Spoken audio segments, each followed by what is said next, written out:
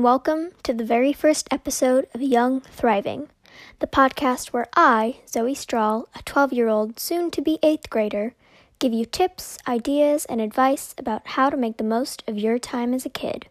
This first season is going to be dedicated to discussing how to stay healthy mentally, physically, emotionally, and socially during the COVID-19 pandemic.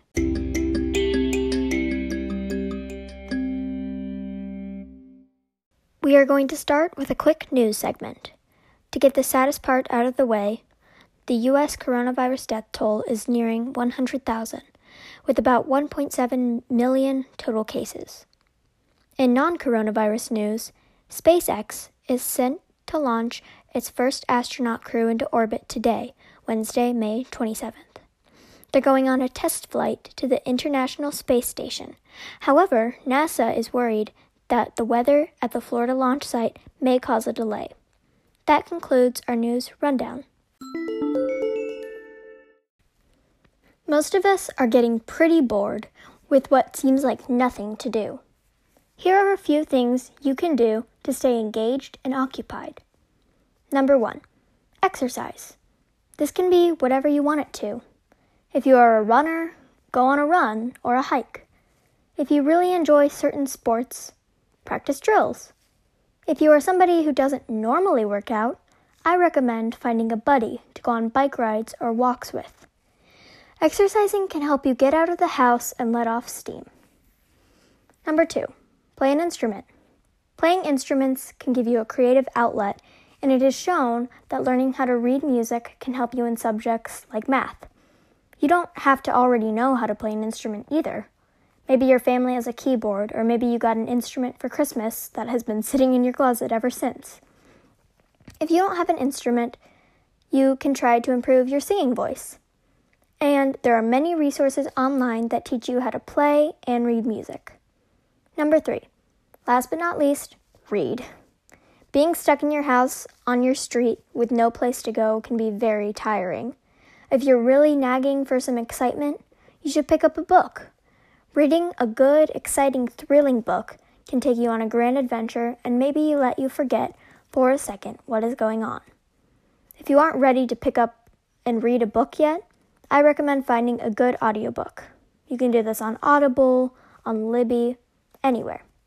And any form of reading will do the trick. Okay. I am a 12-year-old girl, and while I'm a great example of what a middle schooler might be feeling right now, I can't speak to an elementary schooler might be feeling. So that's where my sister comes in. I will be asking her some questions about her experience in the COVID-19 pandemic. Okay, Nola, you ready? Hi, I'm Nola Strahl, and I'm 9 years old, and I'm in 4th grade, and I go to Shamrock Springs Elementary School, and yeah. Okay, so first, can you just describe to me what the COVID-19 pandemic is? COVID-19 pandemic is where Corona has destroyed the world. That's and fair. The government has decided to put us in a pandemic. Nola, no.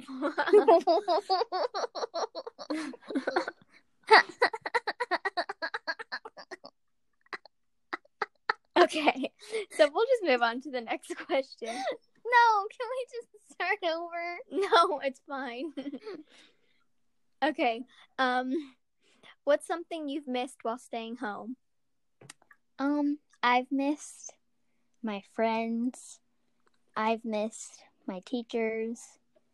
I've missed the fun of just being at school. Yeah. And I miss the fun of just having a normal lifestyle. Yeah. Is there anything that you've enjoyed while staying at home? I've enjoyed hanging out with my cats, getting a new dog. Yeah. I also enjoyed FaceTiming and rollerblading 6 feet apart with my best friend, Clara. Is there anything that you've accomplished in this quarantine that you're proud of?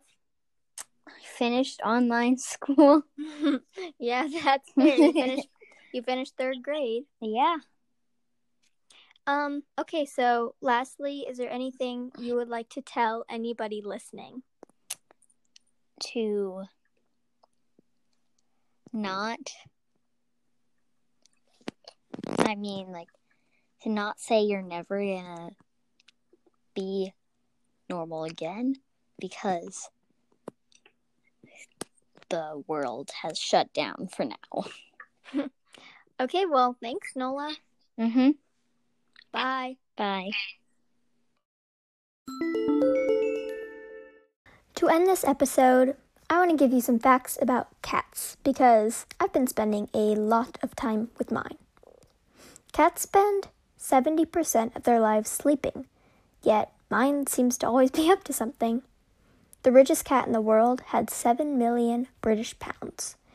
When the cat, Blackie's owner, passed away, he willed all of his money to his cat instead of his family. And lastly, ancient Egyptians would shave their eyebrows off when their cats passed away. That's how family members would mourn. Thank you for listening to the very first episode of Young Thriving. Make sure to tune in for the next episode on June 3rd. Goodbye!